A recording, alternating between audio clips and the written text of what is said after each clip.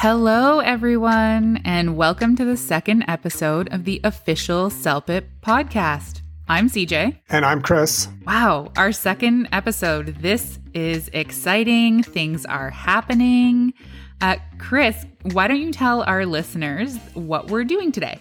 Well, we're revisiting another popular episode from our CELPIP Live series on YouTube. And just to fill in our listeners who may not know about CELPIP Live, this is a regular series in which we cover a range of topics important to test takers and newcomers to Canada. Everything from test preparation advice and general language training tips to interviews with immigration consultants. That's right. Thanks, CJ. And I should explain that in upcoming podcast episodes, we're going to have a lot of great new content, but we're also going to include some of the highlights from CELPIP Live in case listeners may have missed them, or maybe they just prefer the podcast format. That's true. Podcasts are super convenient. I listen to them whenever I'm on the bus or just running errands. I like listening to them while doing boring stuff like laundry. Nice. Yep. I'll sometimes do them while just cooking. So for anyone who's doing boring stuff right now, prepare to be engaged. Yes, today's podcast takes us back to a CELPIP Live episode where the audience was certainly engaged. The topic is busting CELPIP myths. We collected the most common pieces of misinformation about the CELPIP test and explain why they aren't true. The episode features a few CELPIP experts answering these questions, including you, CJ. Yeah, that's right. I'm part of the team on this one, in front of the camera, and usually I'm a lot more comfortable behind it. But it was important because we tackle some really big points of confusion about the CELPIP test, and I really feel like this is an important one for all of our test takers to hear. Okay, well, then let's get to it. We're going to hear about several of the biggest myths about the CELPIP test. But if you want to watch the rest, we'll put the link to this episode of CELPIP Live in the show notes. This show is led by Aswathi, our social media specialist, and includes Michelle, our manager of test center operations, and of course, our very own CJ. Thank you, Michelle and CJ, for being here with us today. It is always a pleasure to have you guys here. How are you doing, Michelle? Very good, thank you. How are you? I'm doing well. How are you doing, CJ? Good. I'm so excited to be here. I love being on CELPIP Live, and I think this is a really important topic, and I'm super happy to be here to address it and sort of shed some light and sort of be a little more transparent. Absolutely. I'm going to dive right into these questions. Now, just for a little bit of background, these questions were something that our marketing team put together based on what we read on social media, on chat forums, and across the internet. Now, if you guys have heard something about the test that we missed out in these questions, please let us know in the comments below, and we'll get CJ or Michelle to answer them. Okay, let's start with our first question. And this is a more popular question that I see a lot. CELPIP wants to keep scores lower, so test takers apply for reevaluation. CJ, I'm going to get you to answer this one for me. Okay, yes. I have worked in testing for a number of years and a number of different testing companies, and this is not an uncommon assumption or belief that people have. And I'm so sensitive to where it comes from. We know this is such an important part of your test taker journey. And so, I can confirm that that is not true.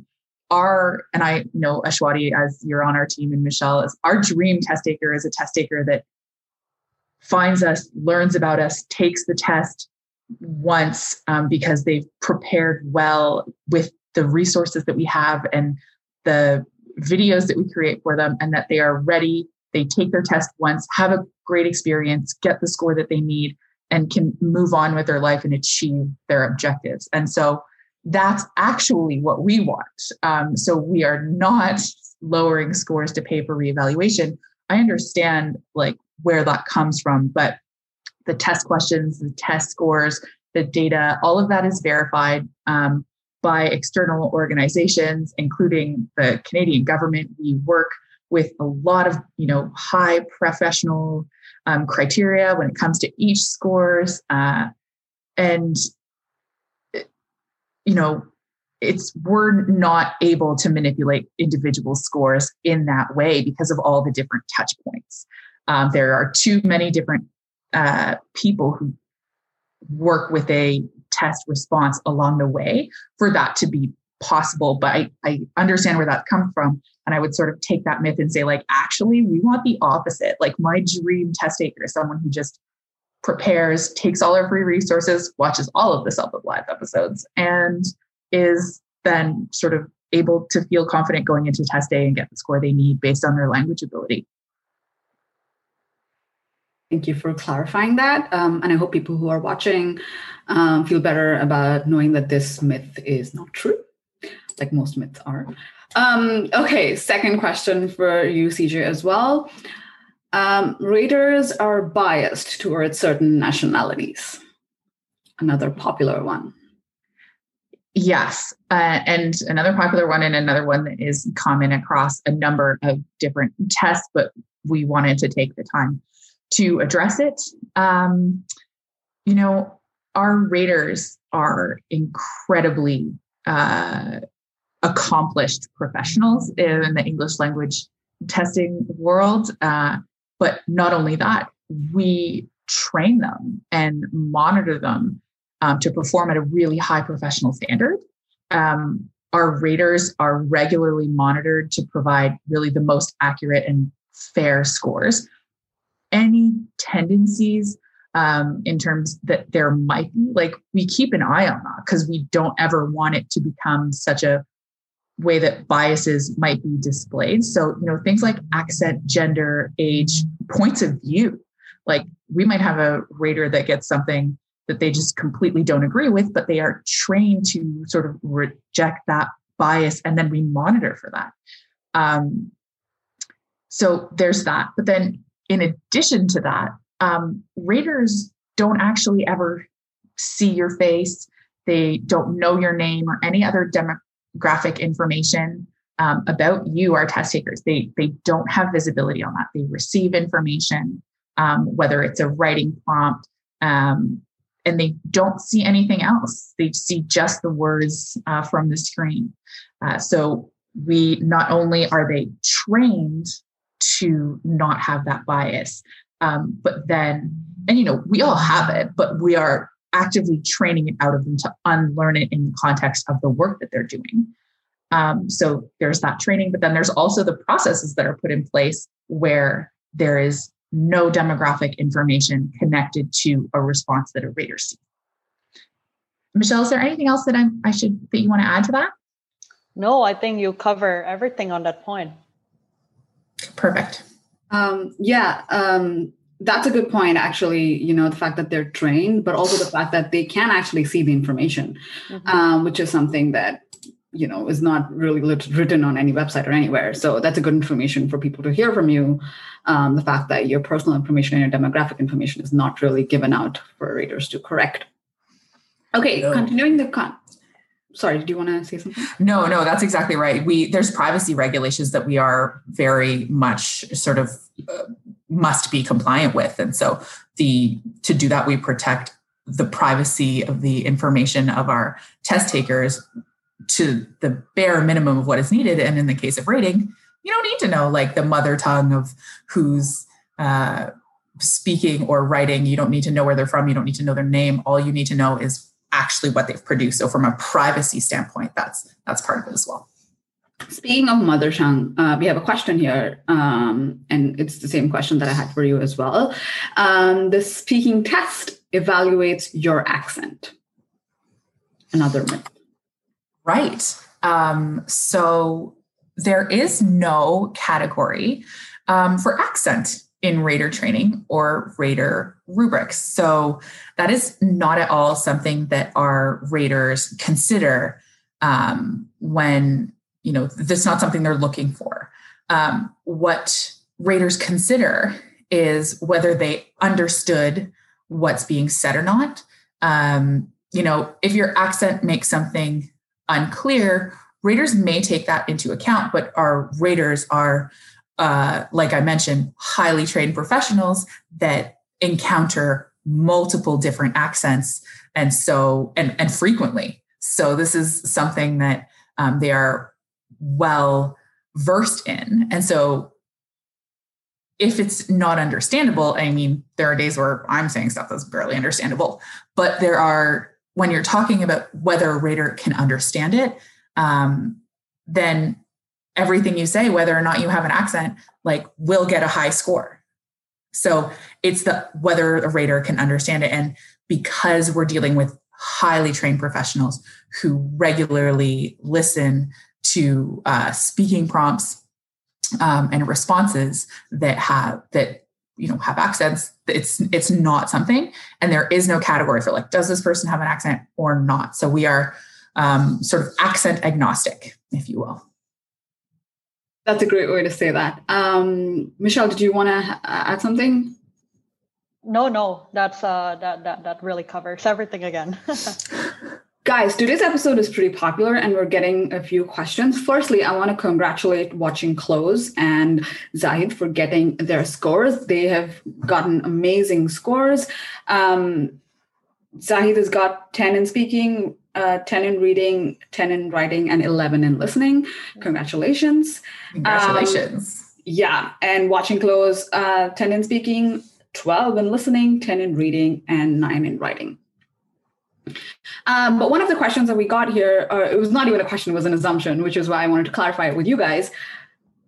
Is there the assumption that I see across social media also is that everybody, whoever takes this test needs a 9 for them to get their tests, get their desired results. Is that true or false? Okay. So I can, Michelle, actually, did you want to talk about this? I think you're probably well-versed in that as well. Sure. So I think the question is whether you need a 9 in all. The question is that across all test takers, whoever takes the CELPIP test, need a 9. And that's the fact. Like anybody who takes a CELPIP test, their desired score or their required score is always going to be a 9. I see. Well, it really depends on what kind of streams you're applying for. And it's really up to the test takers to make sure that they're applying and making sure that they know what is the minimum required. For example, for certain PNP routes, they might not even need a 9. They might need lower scores than that. We also know that a lot of the CELPIP test takers are taking it for citizenship as well, which is also a different requirement, slightly lower than a 9. So I think it's really important for the test takers to really make sure that they know what program or what route they're applying to, and make sure that they have the correct minimum CELPIP level that they're aiming for. I would also add a little bit to that, and that goes back to that first myth about artificially lowering your scores, because there are so many different uses of the test. So because there are so many different uses of the test, our raters couldn't possibly know what scores people need. And so not only do we not want that, but there would be no motivation to lower any score because we don't know what people need. So that sort of reinforces that reason. There's a lot of reasons people use the CELPIP. And so not everyone needs a 9. Some people need much lower than a 9. And so there would be no reason for us because we don't know. We don't know what people need. We don't have, exactly. And the raters also don't know what program are you applying to. They literally just receive your response, no information whatsoever about the test taker themselves. Yeah, one thing that if you guys are watching, CELPIP is not just used for immigration. There are a lot of use cases for the CELPIP test. There are a lot of people who accept our scores. Like Michelle said, there are different programs, there are different institutions. Even within immigration, there are different situations. Like there is an immigrant nominee program that requires different scores. So there is no just one universal score that everybody needs. Exactly. Okay, moving on to our next question. Michelle, I think this one is for you. CELPIP is not a standardized test, is the assumption that I see also on a few forums on the internet. Well, the short answer is CELPIP is a standardized test. And to think about that, we need to know exactly what does it mean by a standardized test. a standardized test is a test that ensures that your scores, the scores that the test takers receive, are independent of irrelevant factors. For example, where you take the test, when you take the test, what kind of questions you receive, or who is the rater that actually rates your prompts and your responses.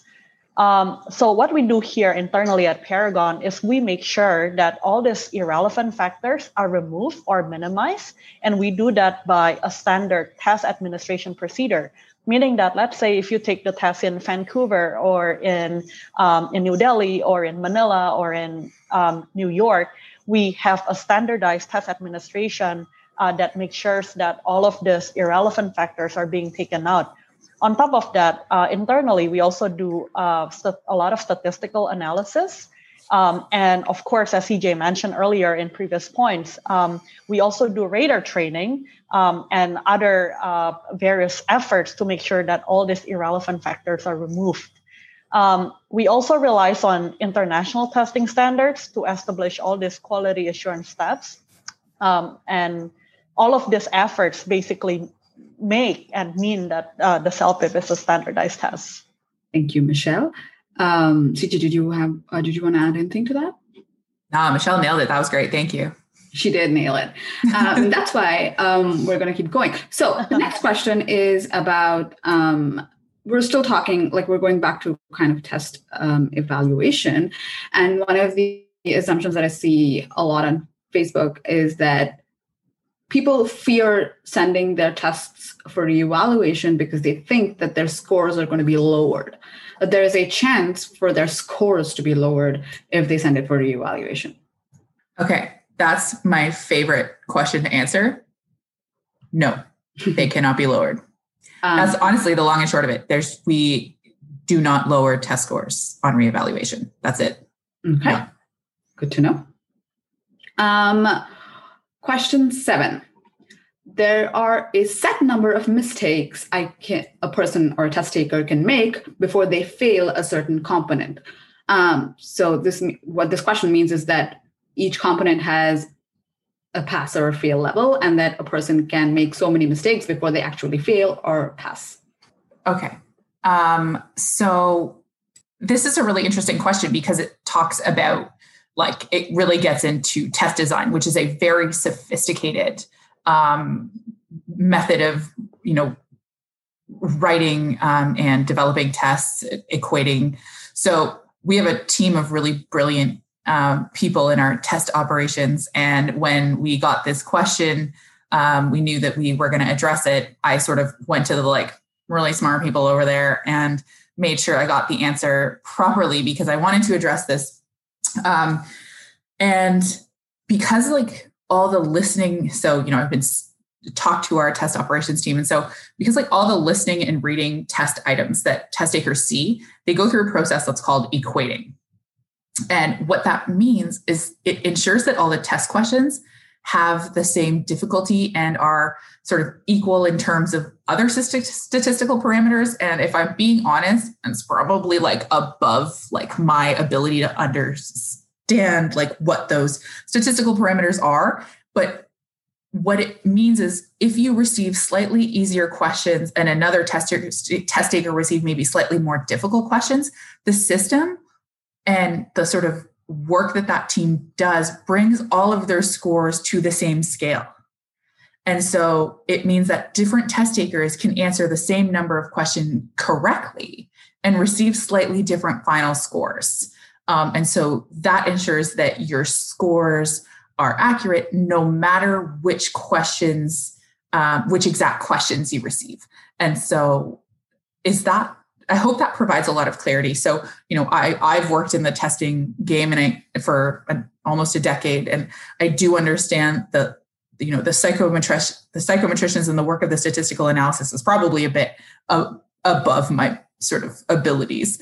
I am no PhD, but I do understand the general logic behind sort of any testing questions where you're using difficulty, but then adjusting for it. And that's what our team does. And so I just want to take a quick second to say thank you to Alex and the team at Paragon who put this answer together and supported a lot of these answers to make sure that we were bringing it straight from the source of our team who develops the test to make sure that our test takers had sort of the most transparent information.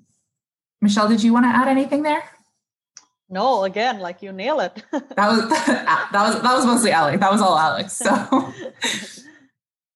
yeah, you weren't kidding, CJ, when you said that it kind of goes above your head.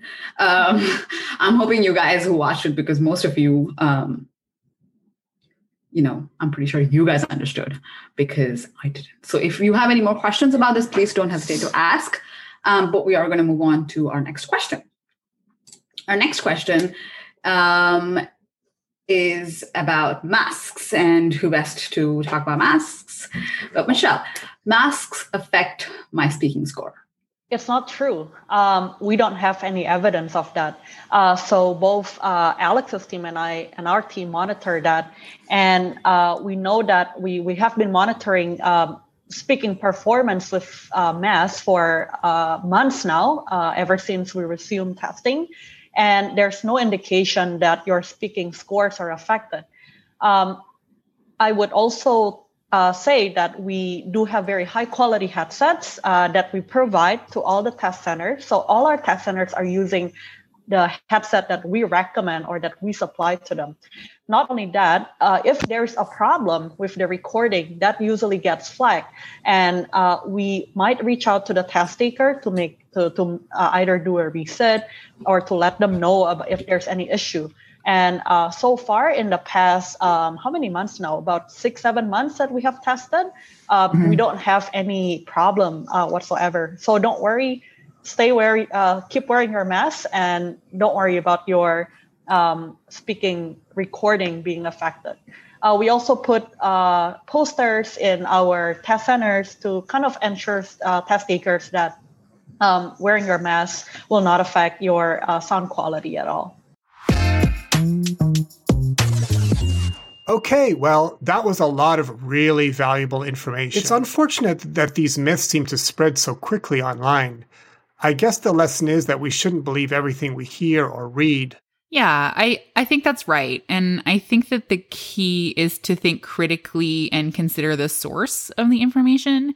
There's a lot of really useful information in an online forum. There's lots of information all over the internet, but there's also going to be some misinformation too. What do you recommend a test taker should do if they heard something about the CELPIP test that's kind of got them worried? Honestly, I think that they should ask us about it. We put in a lot of work to make sure that we're accessible, so they can get in touch with our customer service team through our website. Ashwati is on our social media channels. She's answering questions all the time, and we're really happy to answer people's questions. We want to make ourselves available to bust those myths. Right, of course. And just a reminder that if you'd like to hear the rest of the questions in this show, just use the link in the notes. Great. Fantastic. So what have we got lined up for week 3, Chris? Well, next week, we're going to discuss free preparation resources available for the CELPIP test. Like this podcast? Yep. But we also offer lots more. Hours and hours and hours of free preparation. Awesome. Super looking forward to it. Until then, thank you to our listeners, and we wish you all of the best on your test preparation journey. Bye. Bye.